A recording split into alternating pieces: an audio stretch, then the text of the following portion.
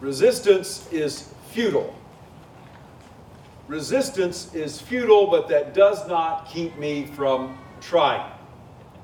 You would think after 45 years of marriage that I would wise up and quit trying to resist Kay's initiatives in our life. Take, for instance, when she says something offhandedly like this. Honey, don't you think that sofa would look better on that wall? I resist that by complaining, by ranting, even by raving. But the sofa gets moved to that wall exactly where it belongs. Resistance is futile. And of course, there are more important examples of things that aren't as frivolous as the relocation of a piece of furniture. Take it when Kay says something like, honey, I think I would call them. Or, you don't have to say a thing, Pat. In those instances, I'm wise to listen to what she has to say.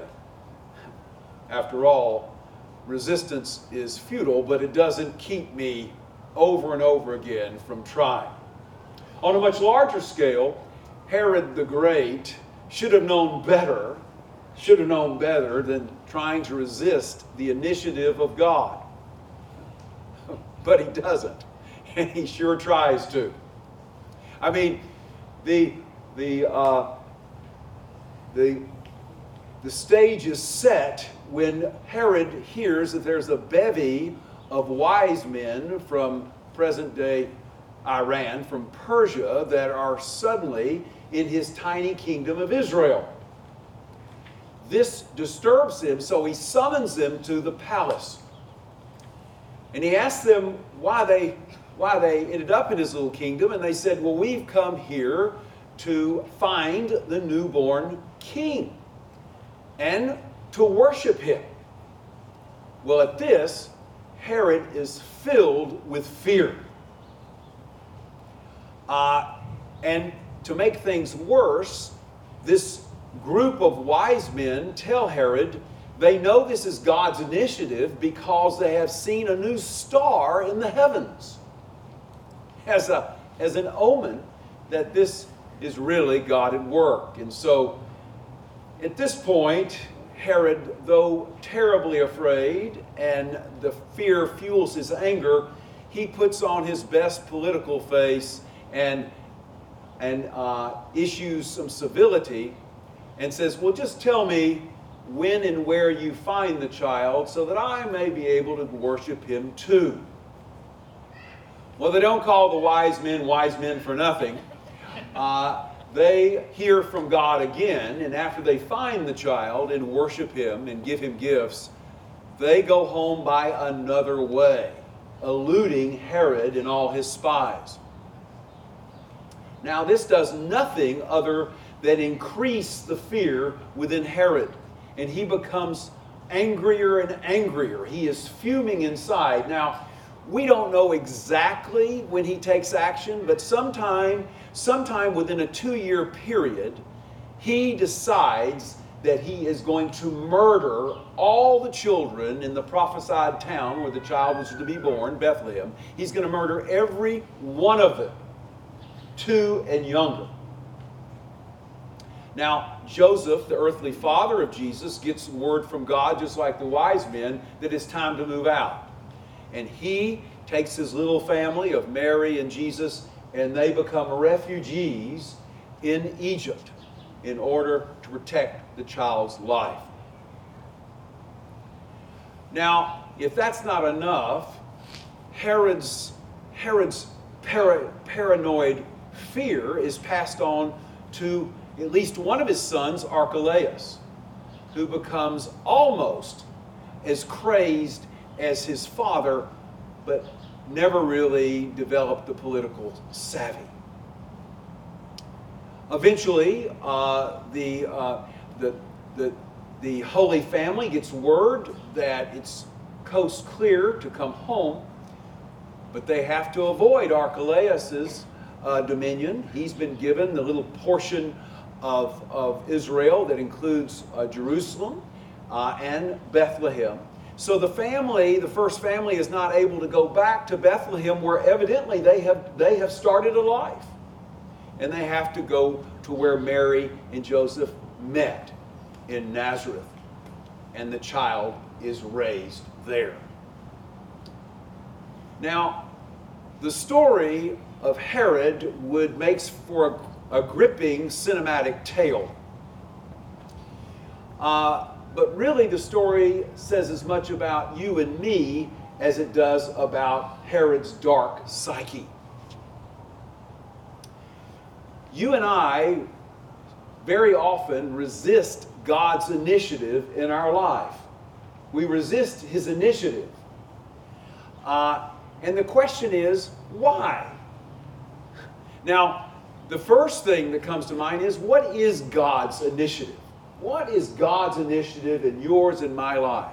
His initiative is to love us completely and unconditionally. That's His initiative as revealed in Jesus Christ, is it not? To love us completely and unconditionally. Well, why in the world would we resist that? Well, because the only way to experience God's love in that way is to surrender. And to surrender is to give up control, isn't it? Yeah. How long have we been resisting this type of entrees by the Lord? Well, for most of our history. You know, if you look at the history of our species, Homo sapiens, we've been on the earth somewhere between 200,000 and 300,000 years. If you look at the chronicles of our history and the religions we've developed, we've almost always developed religions such that we have to take steps to appease God. We like that, actually, because we're in control. If I take these steps, then God will approve of me and He will love me. Okay? And if you read yesterday's meditation, as a matter of fact, in our little book we give out, it was the ancient Babylonians in about the year 1400 that came up with the idea of New Year's resolutions. They came up with that idea, 1400 BC, they came up with that idea so that you would make a resolution at the beginning of the new year to appease the gods so they would have favor on you and love you. How interesting that we're still caught up in that. That we think there are steps we have to take in order to make ourselves acceptable to God. Not only do we think that, we like that. Because we're in control and we're afraid of what might happen if we're not in control. Right? Right. Now, in order to understand this better, I read some of the work of that inscrutable Danish Christian philosopher Søren Kierkegaard. Kierkegaard was, a 19th century oddball, but he thought very deeply about why we resist God's grace in our life. Why is the idea of grace so alien to human beings? That was very big for Kierkegaard. And he says there's three aspects of our fear that keep us from accepting God's initiative of love in our life. He said, first of all, fear occurs when the human spirit is afraid of itself. Fear occurs when the human spirit is afraid of itself. Number two, fear is often a substitute for guilt. And three, fear and guilt always inhibit love. Okay, you got that? Those are the three. Now, in the first case, fear occurs when the human spirit is at war with itself. Now, most of us imagine that we're afraid of things outside of ourselves. But take Herod, for instance. You think Herod was afraid of a little baby that he never met, but he really wasn't. He was afraid of who he would be if he was not in power. That's where the fear was. It was inside him, right? He had been on the throne for 35 years. Who would I be if I'm not in power? And so the same is true for you and me. We often objectify things outside of ourselves, but really the fear is in here, and it locks us up. And so we begin to wonder, well, who will I be if I'm not the king of my little fiefdom, my little self? And that keeps us from letting God, allowing God to shower His love on us that is completely unconditional. The second, Kierkegaard said, fear is often a substitute for guilt. Now, I don't know really if Herod felt much guilt or not. If you read the history of Herod the Great, it is pretty sordid. You could get out two legal pads and just list the people he murdered during his reign, to include his wife and 3 of his sons, a brother-in-law and an uncle. He had no mercy. He was going to stay in power. Whether he ever felt badly about that, I don't know. But so there you go. But for us, it's a little more subtle and a little deeper. All of us have had those things occur in our lives that have hurt us deeply. Perhaps you were abused as a child. Perhaps you were abused as an adult. Perhaps you had a sweetheart with whom you thought you were going to spend the rest of your life that deserted you. Maybe you've been fired from a job. Okay, all those things. And what happens is that we begin to think that we are completely responsible for those things in our lives. Very rarely is that the case. Very rarely. We take those things around. And what happens in the midst of that is we begin to build walls around ourselves saying, that's never going to happen to me again.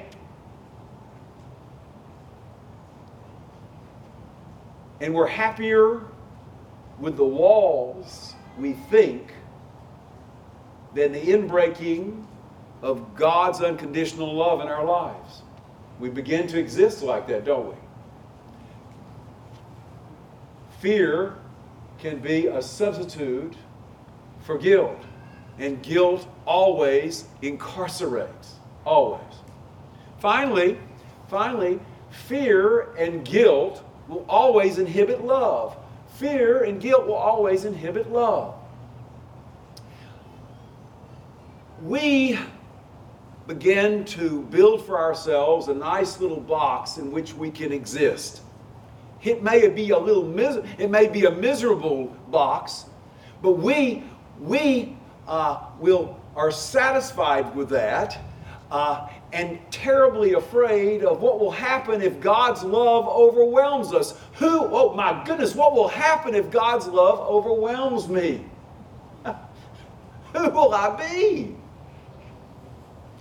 And so there we stay in that homeostatic place that really is a prison. It's a prison. Now, what does God do in order to overcome our fears? Well, He becomes a human being. That's what happens. The gift of the incarnation, that means that God becomes a human being in Jesus Christ. God, the fullness of God, it enters our existence through Jesus Christ.